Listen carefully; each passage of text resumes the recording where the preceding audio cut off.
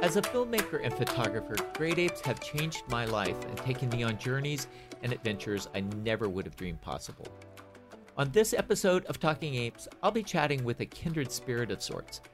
Because for everyone who becomes deeply passionate about saving great apes, that journey begins in a very personal way.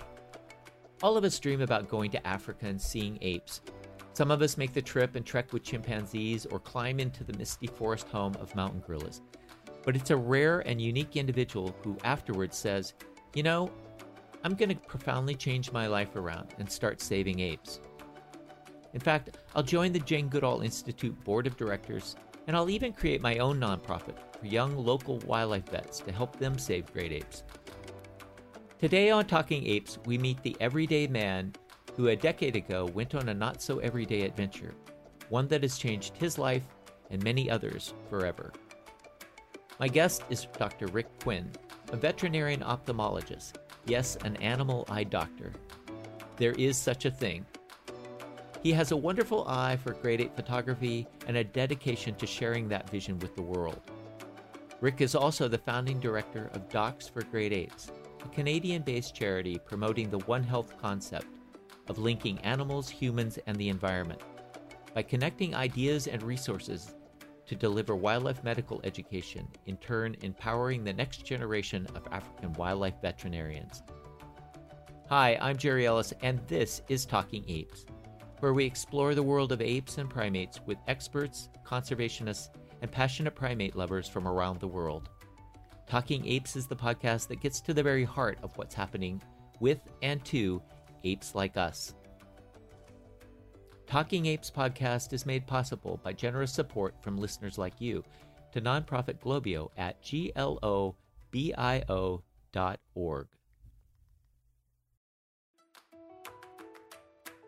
Rick Quinn, welcome to Talking Apes. It's really great to have you. It's very nice to be here, Jerry. Thanks for the invite. We've had a lot of veterinarians on a podcast, or researchers and scientists who also are veterinarians, but they're primatologists primarily. You're not a primatologist, and you're not an everyday veterinarian. So to just get us started, can you walk us through your 9-to-5 job, which is, I know, is not 9 to 5, but can you walk us through that? Because what you do as a vet is really interesting. Sure, I'd be happy to. And you're right, it's a little longer than 9 to 5, but it's enjoyable, and I've done it for a long time. So I'm a veterinary ophthalmologist, basically looking after eye problems in my animal patients, which range from dogs and cats, in the past horses, some wildlife, basically looking after surgical and medical problems that have to do with vision, eyelids, eyes, that sort of thing. I mean, I guess as an average person thinking about a vet down the street from me, I never would have thought about eye problems. I mean, you think about spade and neuter, you think about, urinary tract infections, or, some kind of, issues. Sure. And we've, as a profession, things have evolved over the last 2 or 3 decades. And now there are pretty much the equivalents of all the specialties that you'd be used to attending yourself. So there are radiologists, there are anesthetists, there are oncologists, there are surgeons, and yes, there are ophthalmologists. So all kinds of specialties that keep us learning and at the forefront. And you're also a professor, is that right? I have a teaching appointment in the Department of Ophthalmology at a local medical school. It's largely ceremonial. I think I accept a lot more from them than I give back, but it's nice to have a community of other ophthalmologists to resort to. Well, that kind of, I guess, leads us into why you're on today, and how we sort of came to know you. You've got a new book out called Just Like Us, and we'll talk about that in a little bit. But that book is filled with spectacular images of great apes. And so how does a veterinarian ophthalmologist go from looking after the eyeballs of horses, cats, and dogs to getting involved with great apes? I mean, that's we spoke earlier, and it's an amazing journey. And you said you didn't know the difference between a monkey and a gorilla, and you've gone from being one of just 8 billion, bipedal great apes on this planet to one who's involved in you set up your own nonprofit, which we'll talk about. You are on the board of the Canadian Jane Goodall Institute. You're on the Global Institute. Um, so how does one go from just being a normal everyday person to being so involved in great apes? Well, it has been quite a journey. The first trip to Africa actually was the result of having seen a couple of magazine clippings which came across my desk, and they featured gorillas, veterinary medicine, Africa, all kind of seemed intriguing. So pretty much on a whim, I called a friend and said, "Hey, David, he's an ophthalmologist in Michigan," and I convinced him that we probably could develop a series of lectures, end up in Africa working with these folks that look after these mountain gorillas in Uganda, DRC, and Rwanda, and and perhaps we'd end up being able to get our picture taken examining a gorilla or something equally frivolous. And so he agreed, and the next thing you know, we found ourselves in front of a whole group of active veterinarians, retired veterinarians, technicians, wildlife people that had nothing to do with veterinary medicine. Everybody in the community came. It was just quite overwhelming. And I will say that as part of the preparation, we did have to bone up. I'm sure at some point I knew the difference between a monkey and a gorilla or a great ape, but the whole tail thing kind of left the memory banks, as have many other features or bits of information. So we ended up there, and before long, not only mesmerized by the gorillas that we saw, pretty much as tourists, but also overwhelmed by the reception we had. And in the end, realizing that, in fact, great apes, most of them don't end up with many eye problems. That was a tough pill to swallow for two veterinary ophthalmologists.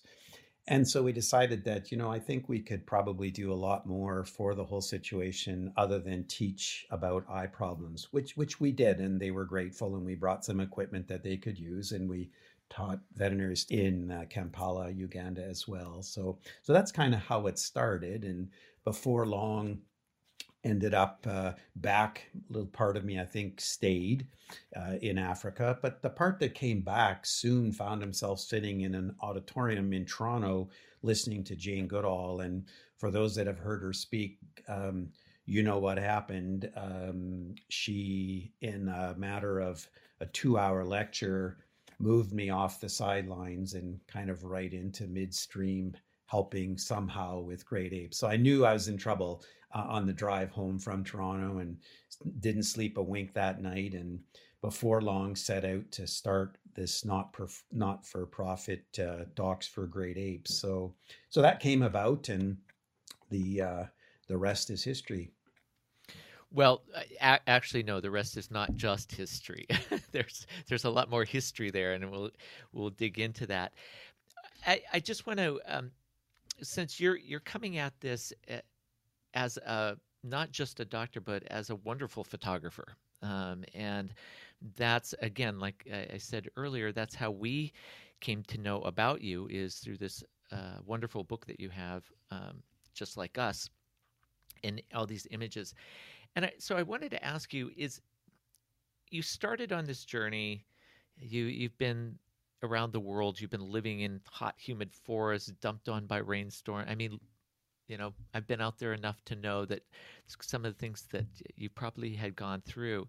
But is is there one is there one story from all of that that sort of said, okay, this is why I'm doing this. This is, I may have gone to Rwanda to get my picture taken with a gorilla and come back and tell a few stories, but I'm out here sledging through the mud and the swamps, and this is why I'm doing it. Is there? Yeah, Jerry, that's you're right about that, and I did very much at the beginning come at this as a curious veterinarian. Obviously, not the species that I was used to dealing with on a day-to-day basis, but curious in terms of the medical aspect of things. Um, enthused by what my colleagues in Africa were able to do with so little and how enthusiastic they were. And I suppose in one way, the photography was kind of the glue that held it all together. And so one particular outing to see the mountain gorillas led to inquiring about, gee, bonobos, how might I get to see them? And that probably was the trip, to answer your question, that did make me realize that we were onto something special. And I went on that trip with a colleague who he was at the time the director of the gorilla doctors, and a fellow Canadian who was the head veterinarian at the Maryland Zoo in Baltimore.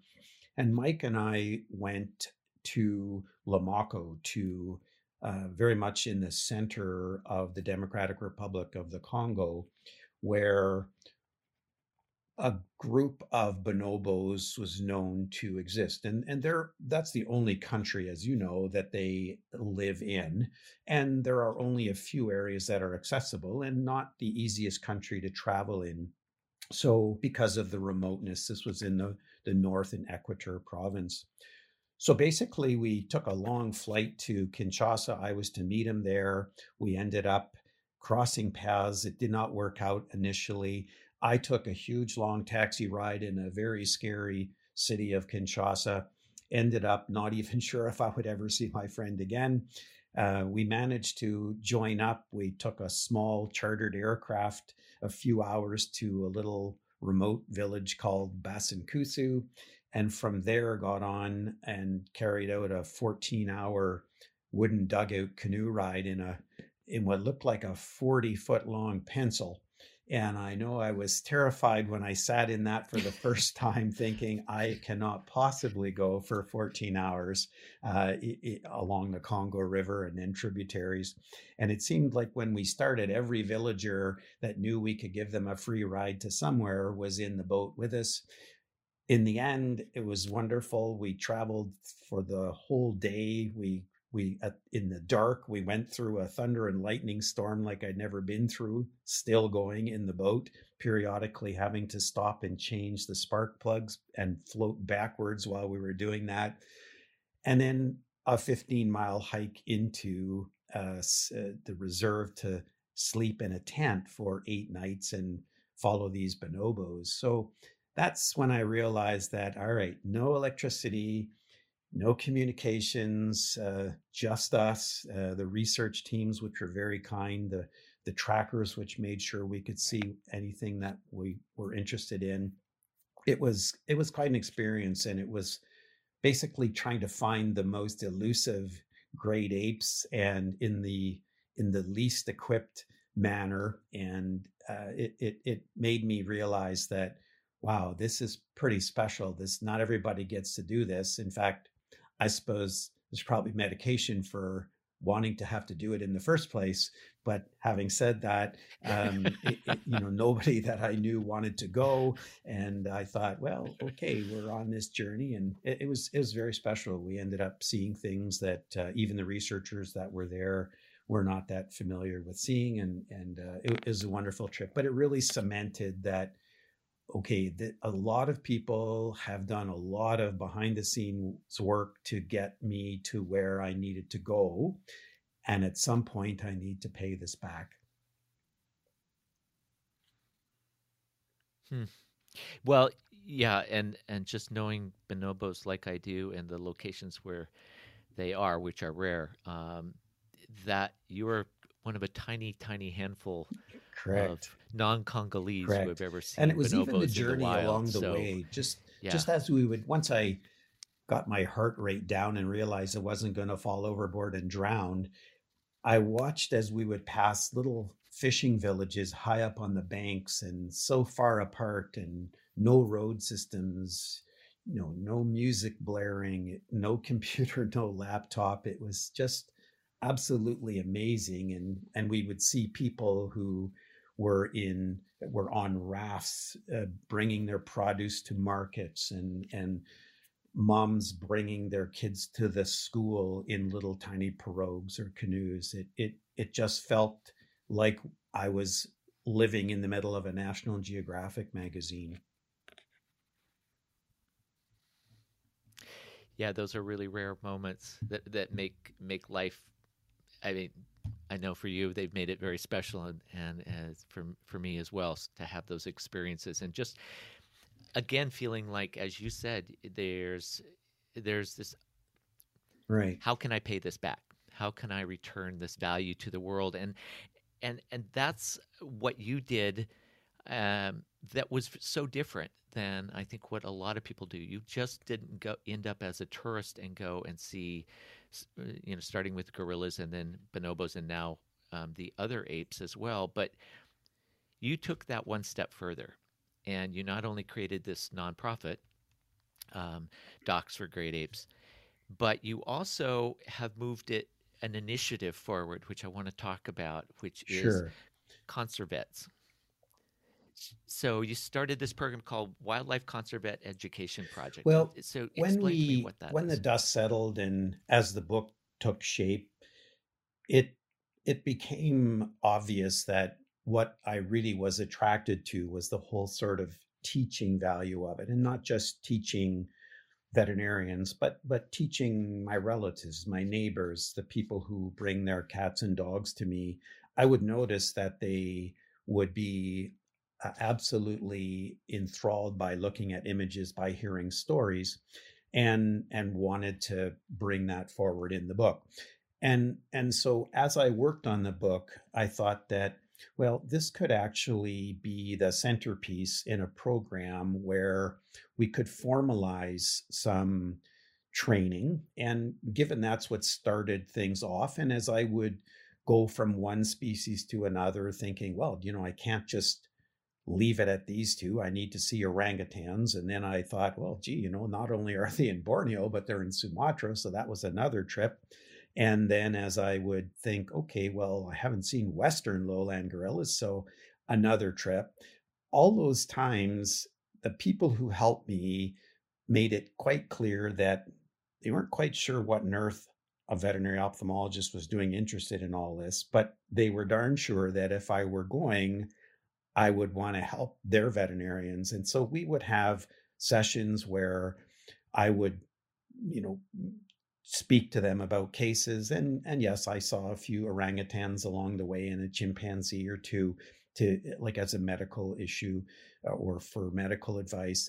But mostly I would listen to the veterinarians who would say, gee, I wish I could do this and I wish I knew how to do that. And it became really clear that one way that I could help would be to have a program that provided some stability to funding, because that's the biggest issue about getting this education to the people who deserve it and need it and who are doing important things. That it's the dollars, it's the cost for them to travel elsewhere or to have a conference in closer to them. So it became a question of how could I make an improvement in access for them and for improving the quality of what it is that they could see. So through our charity, we decided that it would be we would call it the Wildlife Conservet Education Project, because that's basically what it's doing. It's training veterinarians. So they're already veterinarians. They're young, enthusiastic, bright. They just have this barrier of the cost. And so we end up with having sponsored scholarships so that we can look after the financial portion of it. And as well, we hope that morphs into more and more NGOs, wildlife NGOs, realizing that, hey, there's this kind of central clearinghouse through which we can put our name on a list, we can contribute, we can look for training for this veterinarian or that registered technician, so that the offerings, the courses, the organization of that, and the quality of that can go up as well. So it's kind of a central clearinghouse for people to apply to, as well as a mechanism to provide consistent funding so that they don't have to wait for a long time to get their veterinarians trained. And those are the veterinarians that will end up working in the national parks that African countries create, and many sanctuaries. And one of the things as I would go through these different countries, guests of different NGOs like Wildlife Conservation Society or African Wildlife Foundation or the Jane Goodall Institute, gorilla doctors, they all have veterinarians that work tirelessly, and they all could use more, but it's the cost that's the barrier. So we thought if we could address that as an organization, that would play a big role. So That's these are correct. all local vets we're That's talking about. These That's are correct. local, And that's, I local guess, indigenous key to the vets. whole thing. As we dug into it more deeply, we realized that parachuting veterinarians or specialists, or for that matter, MD specialists into an area, it certainly helps with the immediate caseload, but it doesn't leave anything that's sustainable. And so we very much are of the philosophy that we need to train local people uh, to develop programs in local institutions. And so our Docs for Great Apes charity has in the past helped with sponsoring 3 veterinarians, one from each of Uganda, Democratic Republic of the Congo, and Rwanda, to complete their master's degree at Makerere University in Uganda. So this is an extension of that. And we actually started 2 interns last Monday. So 2 young Congolese veterinarians, a male and a female, are now just finished, I guess, their second week, and they're totally enthusiastic. And the idea is they'll learn the skills. They're already veterinarians, but they'll learn the skills on how to treat wildlife, not just primates, but wildlife, and they'll be part of a network that they can communicate with each other and keep learning for good. Congratulations, that's fantastic. Thank you. That was actually one of the questions I had was the network side of this. I mean, one of the things that I've bumped into as I've worked in sanctuaries and conservation projects and others with great apes, but with also other things, elephants and other species, is that there not only seems to be a gap in the training that's available, especially to work with wildlife in those countries, because most people who do become vets, they tend to go where there's the need, whether it's a governmental need or a private need, and that seems to be around livestock and perhaps pets. So you don't see a lot of training available for wildlife. And how do you think we get past that gap? Is it going to require visiting wildlife vets from Western countries coming and literally teaching in universities, or is there some way that what you're setting up can address that need as well? For sure. It's always seemed ironic to me that in a continent like Africa, and I'm sure it's similar in Indonesia, it's always surprised me that when they have giraffes and rhinos and elephants in their backyard, that it isn't a big component of what they would learn in veterinary school. Having said that, and understanding it now on the ground, is they would train veterinarians for economic reasons to deal with livestock for nutrition reasons and so on. So that's and the pet industry is certainly not as developed, and so wildlife is sort of down there on the list. And I guess the what's good is that people that have been involved with this for a lot longer than myself, including the Gorilla Doctors Organization and the Jane Goodall Institute and so on, they have invested in developing personnel in some of the key especially East African universities, so that there are now nascent departments of wildlife medicine. And it's a question of now developing those. And it's a question of having faculty from European or North American or Australian universities, veterinary schools going over for sabbaticals. So they're there for extended period of time and training people that are locally. So that's not something we can influence, but yet certainly appreciate. But what we can do and what we are doing in the next phase is we'll be not only sponsoring graduate veterinarians to do 1 year long internships or 3 year long master's or PhD programs, but even at the undergraduate level in veterinary school, we are going to sponsor veterinary students to be able to do an externship for a month or two, so that those students can do a project, they can understand, they can work with people that are doing wildlife, they understand the need, they understand the job opportunities, and hopefully it creates a pipeline of people who then, after they finish their veterinary degree, will have that as a career option. So basically, starting even before they're graduate veterinarians. And that's not something that we developed ourselves. That's been going on. We're trying to make sure that the funding for it remains stable. So that's basically how we think to fill that pipeline. It makes the most sense. Mm. So you've mentioned funding on a few occasions. What kind of funding are we talking about to get somebody, to provide the kind of training that is necessary for them to be, a functioning wildlife vet in a conservation project, in a sanctuary model, Sure. or So we just work to have the two intern positions made available, and for a year long, it would be in the 13 to 15,000 US range to train one person for that year.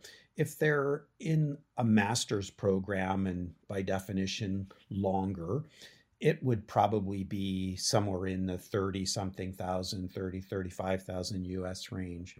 So, and appreciate that it is because of the nature of where these folks are, and the resources that they do or probably do not have. It's not just a question of paying tuition. We end up purchasing a laptop so that they can stay connected, so that while they're training, they can download literature, they can follow things on the internet, and more importantly, likely, even when they're finished, they can remain connected to develop this network. So there's that, there's living expenses. They just can't afford to suddenly drop out of an income producing job, take this training. No matter how good the outcome would be for the national parks and sanctuaries, it's just cost prohibitive. So that's why it ends up being expensive. yeah, but it's well in the range of people donating to be able to support it, or even sponsoring one of these young interns, isn't it? Absolutely. Absolutely. And that's, I suppose, what I think is probably going to be our biggest contribution. It's I run across people every day that are veterinarians, that are physicians, that are educators, that are people who are retired from many walks of life. And when they hear the story, they want to help. They just don't know how. In fact, many veterinarians that I run into say, well, gee, maybe I'll get on a plane, just tell me where to go. I can treat some animals for them.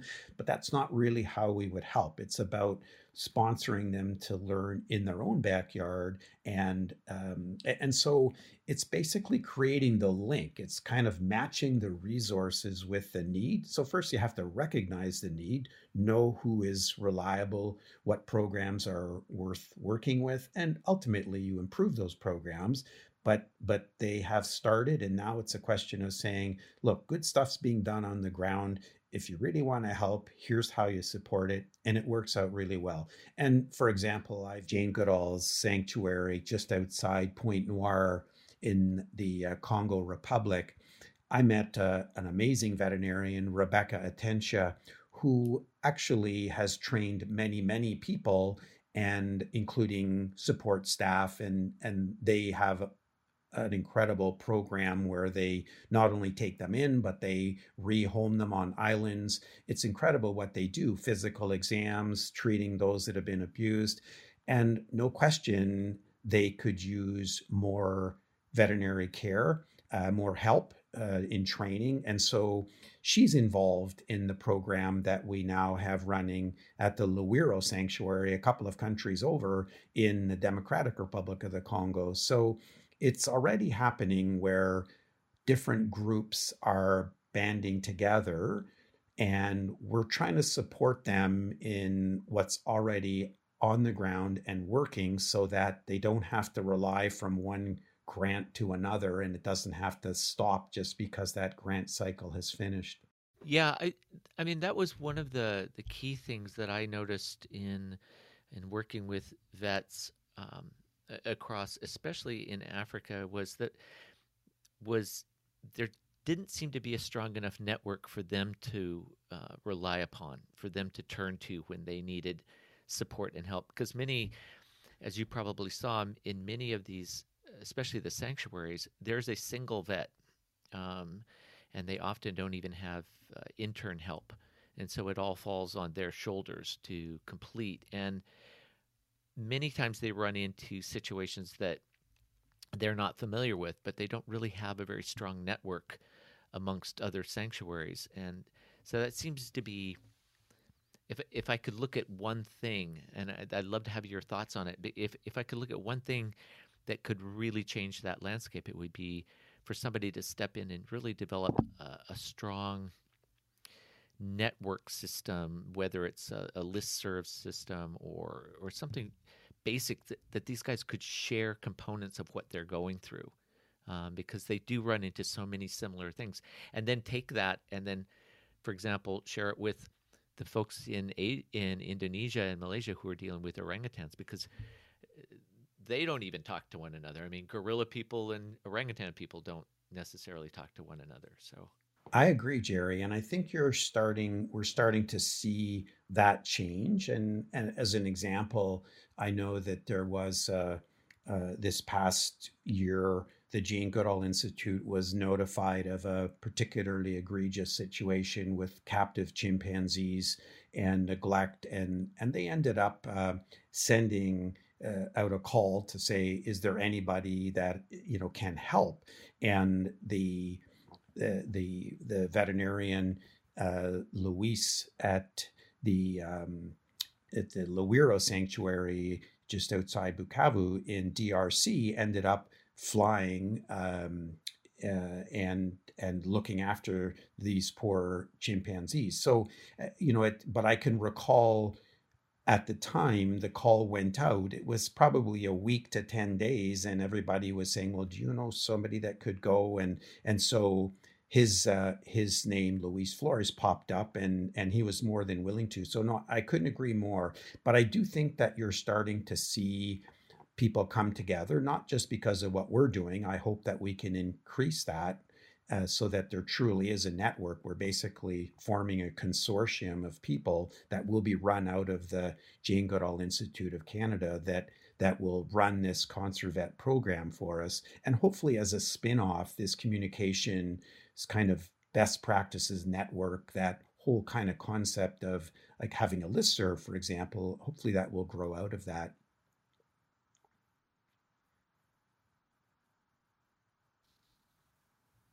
it just seems like, and even though technologies in some of these remote sanctuaries and conservation projects is a challenge, it just seems with the technology that we now have in the world, being able to share X-rays, being able to share images, photomicrograph images, being to really talk to one another and be able to share. We're having this problem here. Are you running into anything like that over there? And as For we sure. know, especially in this past year, zoonotic diseases, we've all, I think, For sure. gotten a And I do strong believe that's taste of starting the to impact happen of a because disease that can jump probably a across the year planet. ago, somebody from a sanctuary in Gabon had heard of my interest in ophthalmology and great apes. And it was interesting. Within a 24-hour period, the person had was able to relay images taken with his or her iPhone that of the chimpanzee's eye that happened to have a cataract, sent the images to me. I in turn contacted an MD ophthalmologist that I know here in the city that I live at the medical school. And later that afternoon, he gave info back to me what he would do if it were a person, because the primate, being a primate, probably a little closer than what a dog or a cat or a horse would have happen. And so within 24 hours, that particular veterinarian in Gabon had a whole series of emails that was, and he was able to help. So I do think that's happening. It's just knowing where the resources are, who knows who, and that's, guess what you're saying is invaluable.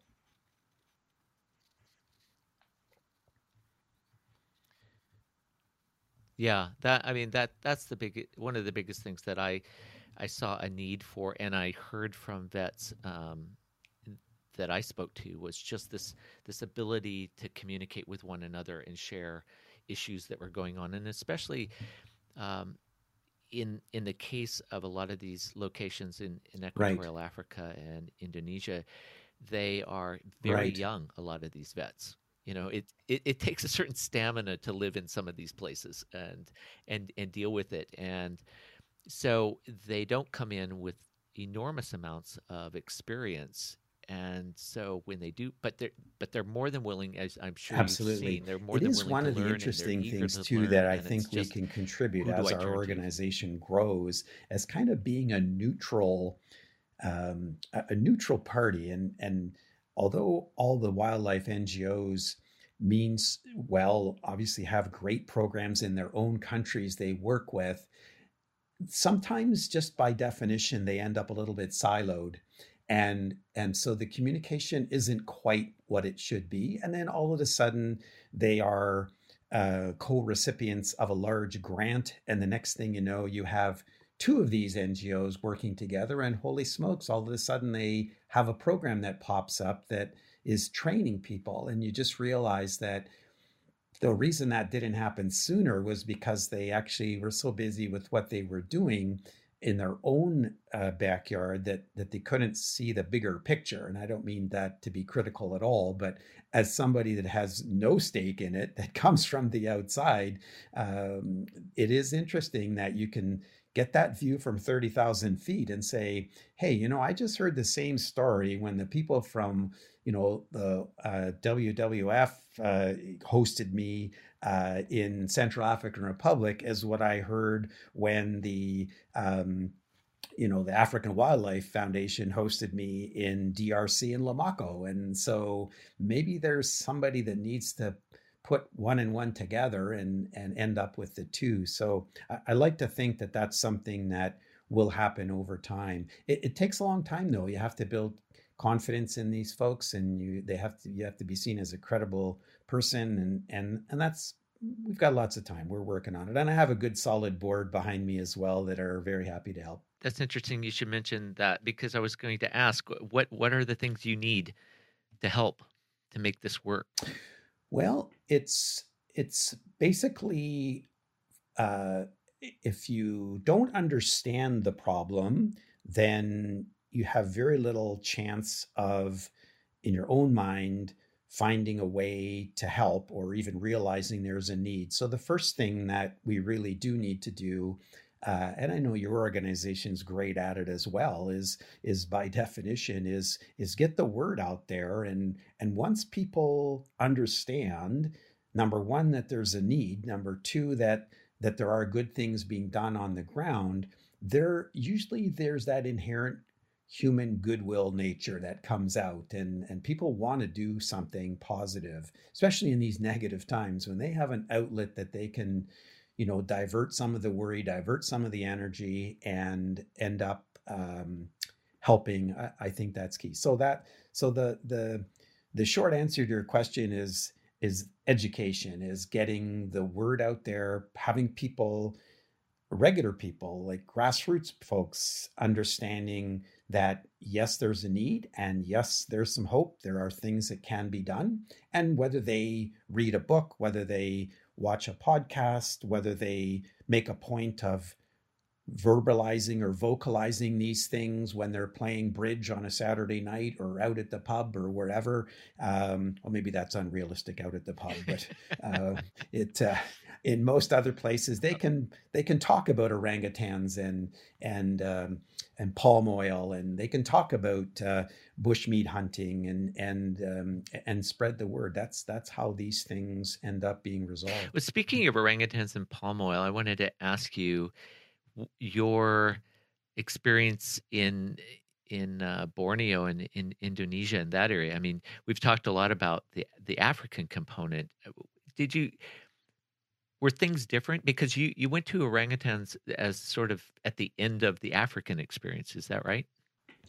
Well, kind of in the middle. I'd seen the gorillas very first and been back several times to do that. And then it expanded to bonobos. And then I thought, well, gee, and I'd seen chimpanzees in between there at Jane Goodall Sanctuary in Chimpunga and in Uganda in the Kibale Forest. And I thought, well, if I'm going to be if I'm going to run a credible organization with our board, I should know something about orangutans. And we have an Indonesian friend, and so I thought, gee, and it was one of my wife's specific birthdays. I would be shot if I said which one it was. And so we organized a surprise trip with this Indonesian friend, and lo and behold, we were in Borneo seeing orangutans. And then, of course, knowing that they were in Sumatra, I went back a separate time. And I will say that the Sumatra trip was probably what really crystallized the whole book thing, there for 3 weeks and starting in a national park in a semi-tourist kind of a setting, and then going on to the Sumatran Orangutan Conservation Program with their director Ian, having a wonderful time seeing their quarantine center, going to their research stations, and then in the far northern tip in Aceh, where the horrible tsunami was, seeing a spot where they relocate these orangutans after 3 years of being at the quarantine center. They're relocated, and walking around actually seeing orangutans and little orangutans whose parents were in captivity, and they have zero interest in coming down the tree and seeing people. So that's really when I saw all the pieces of the puzzle together. They run an amazing organization, and they were very kind to me. I'd had like unbelievable access and got to spend time with their veterinarians at the quarantine center. That's where I examined the orangutan. And I kind of thought, and I say in the book, that it seemed like even though I was so far from home and everything else was different, the fact that I was in an animal clinic talking to other veterinarians, I felt strangely at home. And I just kind of pretended that this orange creature in front of me was just an odd Irish setter, same kind of coloring, equally friendly, and just was totally mesmerized by their veterinarians. So yeah, that was probably the first place that I really realized that this is not just a random trip or two, that this is kind of a series. And then I ended up thinking, well, I'd best go to see the Western lowland gorillas, so went back to Africa. So. Mm-hmm. Well, I have to admit, you're the first person who's compared an orangutan to an Irish setter, and especially a couple of the orangutan people that we've spoken to on Talking Apes. They the way they describe orangutans and their patience and their willingness to sort of outthink you and take you apart. That's a little different than an Irish setter, but that's for sure. That's fantastic. Was speaking of going there and seeing them, and I know you got great images. Let's talk a little bit about the book. Again, the title is Just Like Us, and it's principally a photographic book. It's about your journey and about your experiences, right? Right. So probably 50% of the volume of it would be images, all taken in their natural settings of all the great apes. And the other 50% is the story. And that's part of the reason why I wanted this book to come out. One is that many of us tune out when we hear statistic after statistic. And as I mentioned before, I found when people saw an image or heard a story, they were glued, they were interested, they genuinely wanted to know more. So my thought was that there's a story to tell. And as I would get these opportunities and spend hours, and you know what it's like trudging through the rainforest and how you get to sit down and spend time, even with language barriers, with guides and trackers and porters and village people and the veterinarians and researchers.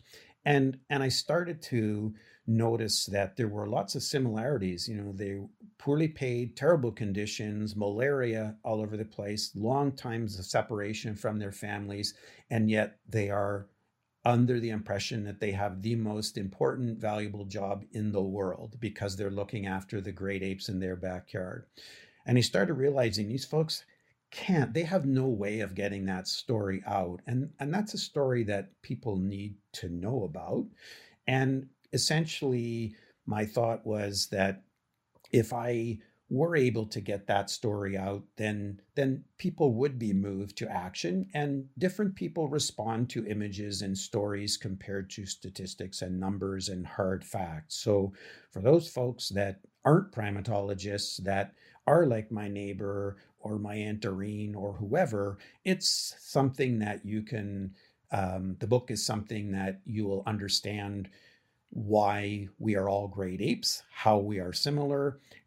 So I tell people the book is kind of three equal parts. One part is, I like to think anyways, is an emphasis on how if you feel passionate about something, take a chance, be vulnerable, set out to do something that you never dreamt you'd be able to do. So I hope it's a little bit inspirational that every now and then when you think you should move off the sidelines, this is something worth doing. For heaven's sakes, do it. People are so willing to help. People are phenomenal, and you'll be able to accomplish way more than you ever thought.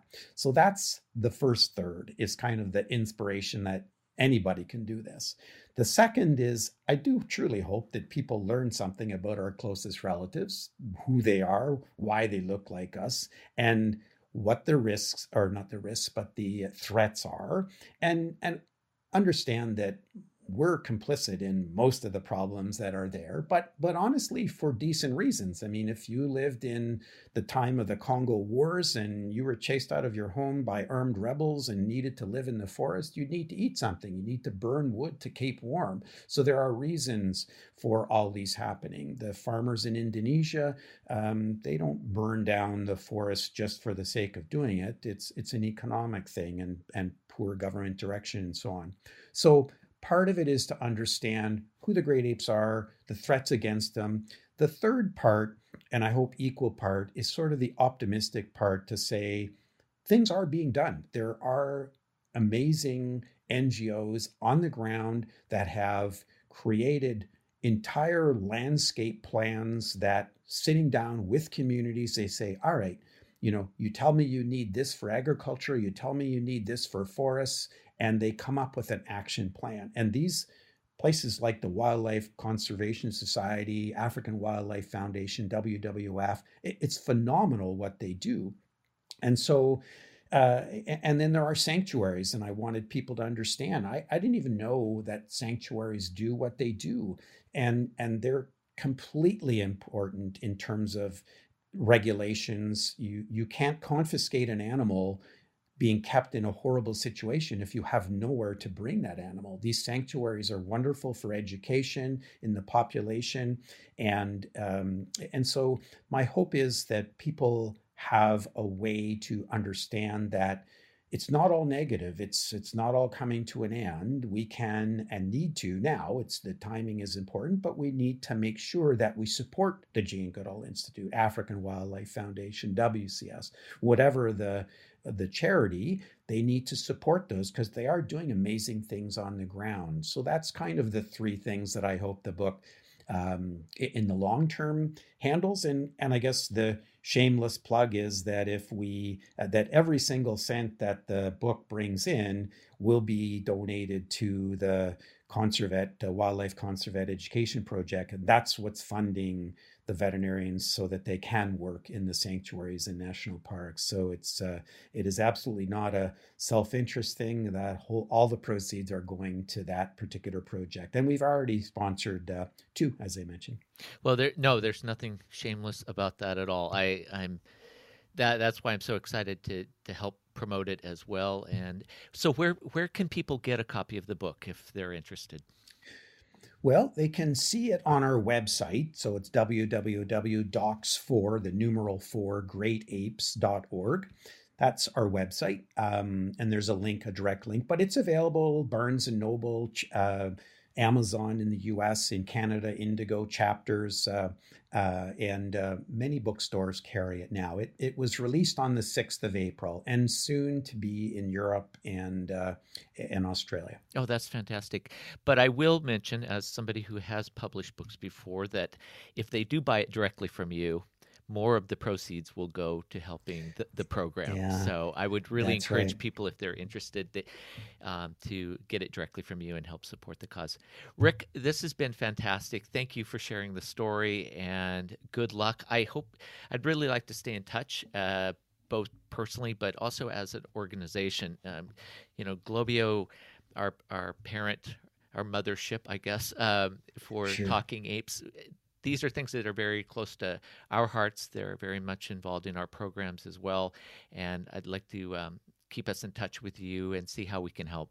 So, Well, and thank you for the opportunity. Thanks. I've enjoyed this, and thank you for the work you do as well. It's critically important that we all help. I want to thank Rick Quinn for joining us and illustrating the power of the individual to make a difference in the lives and the survival of great apes. You've been listening to Talking Apes, where each episode we explore the world of apes with experts from research to outreach, with passionate primate people and conservationists from around the world. Our guests are at the very forefront of what's happening to our wild primate cousins. You can find previous episodes of Talking Apes on our website at www.globio.org/talkingapes or wherever you get your podcasts.